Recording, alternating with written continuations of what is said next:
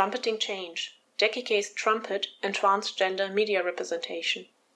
Hello, my name is Leonie Slag, and this podcast is part of the series Borderlands, Performative Acts Across Language, Culture and Media. In this episode, I am going to reflect on my reading of Jackie Kay's novel Trumpet and talk about its commentary on transgender representation in the news media. I began to work on this podcast in the context of the seminar Borderlands at the Institute of English and American Studies at the Heinrich-Heine University Düsseldorf. In this seminar, we explored performances that engage with boundaries and thresholds of different kinds, such as spatial or gendered boundaries, community boundaries, or boundaries created on the basis of racialized ascriptions. We also investigated how the performative acts we studied crossed boundaries themselves in trying to find the right language, the right medium to fit the complexities of their subject.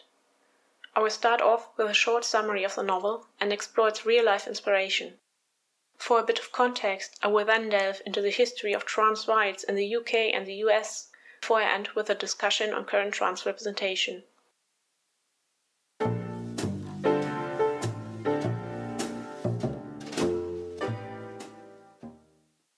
Jackie Kay's novel Trumpet deals with the passing of British jazz musician Joss Moody and the aftermath of a posthumous revelation of his transgender identity to the public.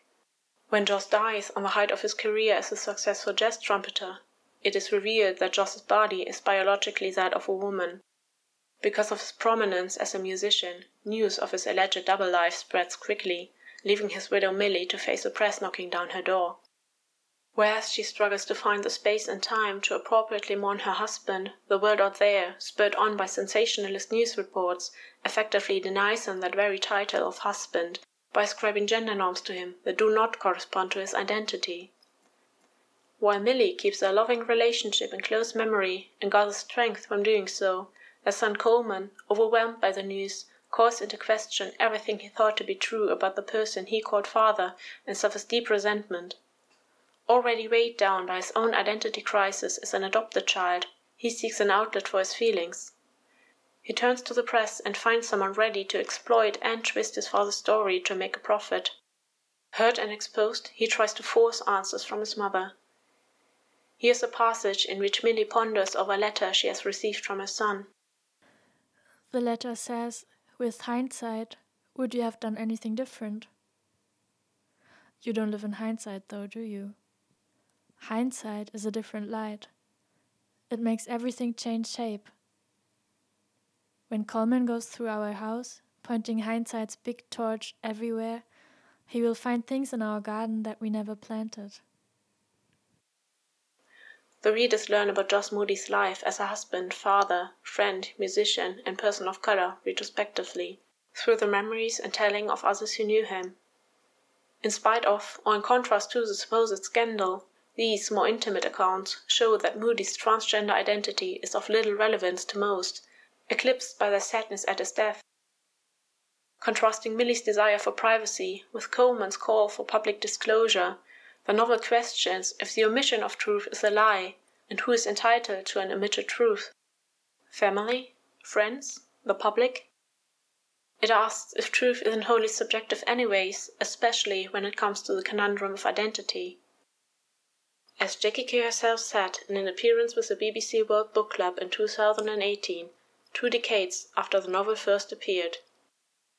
So the novel really is an exploration of the public and the private self, and how much of a story the public deserve, and how much of an intrusion telling the truth is, and how much of a right that we have really to keep secrets, whether we have a right to keep secrets or not. There are lots of interpersonal conflicts to unpack in the novel, but as I mentioned, I was most interested in Jackie Kay's depiction of the news media and how it perpetuates these conflicts. To shed light on the novel's inspiration, I need to take a brief step into the life of one Billy Lee Tipton, born Dorothy Lucille.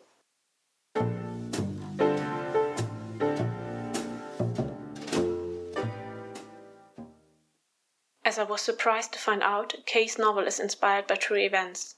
American jazz musician Billy Tipton was outed as trans upon his death, just like our protagonist Joss Moody. Jazz musician spent life concealing fantastic secret, announced the article revealing Tipton's story in the Spokesman Review of January 31st, 1989. This headline was written 1 week after his death, 1 day after his funeral. Some people who knew Tipton think his story should be buried with him, the article continues, but considering how events unfolded after his death, it seems that this wish may have been superseded by the desire for revenue. Billy Tipton emerged on the jazz scene in the early 1930s, presenting male, and had completely abandoned his birth name by 1940, when his career took off. He built a life around being a musician, married 5 times, and adopted 3 sons, allegedly never disclosing the fact that he was transgender to anyone. When he died, his family was split on whether to honor the choice he had made in life or seek closure through going public. Inevitably, other newspapers, among them the LA Times, picked up the story on February 1st, 11 days after Tipton's death. And while the original article, speaking to a readership that was familiar with the deceased, spoke well of the esteemed community member, used the correct pronouns and retained a somewhat neutral stance on the controversial topic, others did not. The question, how did he do it, soon became, why did she do it, dispossessing Billy of his identity. The Spokesman Review itself was subject to efforts of censure by its readers, as letters published in the issue of February 6th show. Such a story serves neither the public interest nor the high journalistic standards that we expect. Billy Tipton was a kind person and a friend to many, and laying bare in the public prints the secret he carried to his grave can only serve sensationalism, tarnish his memory, and add to the grief of his family. Have you people never heard of social responsibility? Even by your own admission, Billy was a good person and never hurt anyone. He was eager to help anyone, was hardworking, and obviously was courageous. That was all that needed to be said. The writers of these letters voice the opinion that a person's right to privacy outweighs the curiosity of the masses, that decency demands the secrets of a dead person to be kept, whether it be for the sake of the family or the sake of a reader whose sensibilities might be hurt by scandalous content. The following issue is highlighted. A newspaper is expected to report on issues of public relevance, but the assessment of said relevance is up to the newspaper. How does one determine the boundaries of propriety, the boundaries of private and public matters, interests, sensibilities? Interestingly and perplexingly, the same newspaper issue revealing Tipton's so-called deception contained an article on hate speech, announcing that efforts to legally protect queer people against verbal violence had failed. If attacks directed at people whose identities deviate from a purported norm are not sanctioned when they occur on an interpersonal level, what does it mean when they occur in the media and are magnified in the public arena? The media is of course bound by the legal framework, at least in theory, but any transgression has a graver impact due to its publicity, as evidenced by the aftermath of Billy Tipton's passing.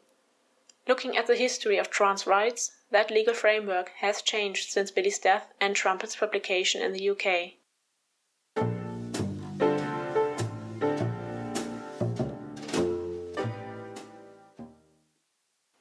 Billy Tipton and Joyce Moody both lived in times during which transgender people were little understood and struggled for acceptance. The law offered little to no protection to people whose gender identities conflicted with a heteronormative society. Trans rights in the US are historically inconsistent, as laws on gender changing and anti-discrimination are passed on a state level and may be subject to change whenever a new government is in place. For instance, while the state of California only requires a court order to correct the gender on birth certificates and has no restrictions on amending passports and driver's licenses, Tennessee has actually outlawed the change of birth certificates. Only as of June 2020 was protection against discrimination based on gender identity in the realm of employment, an area that markedly affects a person's livelihood, universally assured by the US Supreme Court. While gender diversity is more visible than ever, open repudiation is just as prevalent, often based on a perceived violation of morals and tradition. In the UK, until 1970, it was possible for transgender people to have their legal documents changed to reflect their gender identity, due to the fact that no law existed to expressly prohibit this. Following a legal battle regarding the legitimacy of marriage between a cis male and a trans woman, the case Corbett versus Corbett, this practice was completely abandoned. The judgment that a physical gender transition did not legitimize a legal change of gender effectively eradicated the possibility for transgender people to amend their documents. It took 34 years for gender recognition to be reinstated in the UK after the intervention of the European Court of Human Rights in 2002 that was called upon by affected citizens and culminated in the Gender Recognition Act of 2004. However, the process now requires the applicant to be officially diagnosed with gender dysphoria by 2 different medical experts and to have lived as a true gender for 2 years. Where the erstwhile 3-figure fee was reduced in 2020 to facilitate application, efforts to establish self-identification have been shut down at the same time. Going forward, anti-discrimination laws have been gradually expanded to include transgender people under the Equality Act of 2010. There is a distinct move towards a reflection on the complexity of gendered identities, but that this move has provoked hostile reactions on smaller or larger scales should not go unmentioned.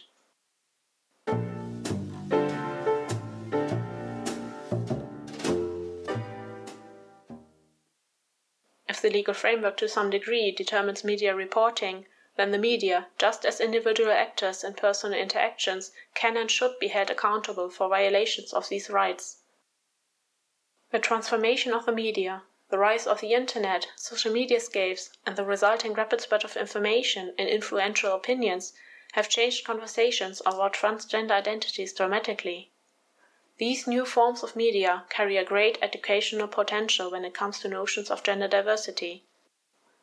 Increasing non-stereotypical depiction of gender divergence in popular culture, like Laverne Cox's Sophia Bursett in Orange is the New Black, and affirming coverage of famous people transitioning, such as Elliot Page, are working towards what can be described as the de-othering of gender identities that work against still prevalent heteronormative patterns.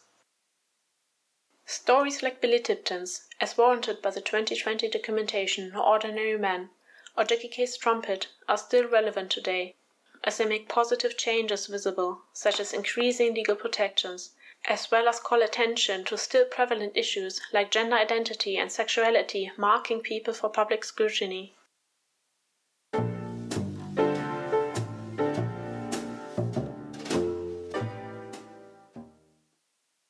In this podcast, I offered a cursory glance at the novel Trumpet, pointing at its depiction of a predatory news media as a societal problem. The story and history of Billy Tipton seemed to have struck a chord with the author, who recognized gender identity to be a polarizing topic in the public realm. Jackie Kay portrayed how that realm proves inhospitable to certain individuals as a result, and years later holds fast to her message. I think Trumpet still feels fresh because that is something that we're still really, really fascinated by as an issue in our society, of what makes somebody male, what makes somebody female, what makes somebody feel comfortable inside their own skin, and what makes somebody feel completely uncomfortable, and what kind of life is possible for us. You know, are we able to be our possible selves in the world that we live in? Kay's novel skillfully explores the perspectives of individuals confronted with gender nonconformity. She contrasts the right to privacy regarding one's own body with the assumptions people make from observing other bodies, pointing out a dichotomy between the need and the desire to know a person's gender identity. By retracing transgender experiences in a changing legal and medial situation, I have tried to shed light on Jackie Kay's efforts at calling out biases and have tried to emphasize the impact media representation has on public perception of gendered identities that challenge norms. I hope to have created interest not only in transgender history and representation, but also in Jackie Kay's novel. Although it appeared more than 2 decades ago, it has not lost its relevance, but has become a kind of classic in its own right. Thank you very much for listening.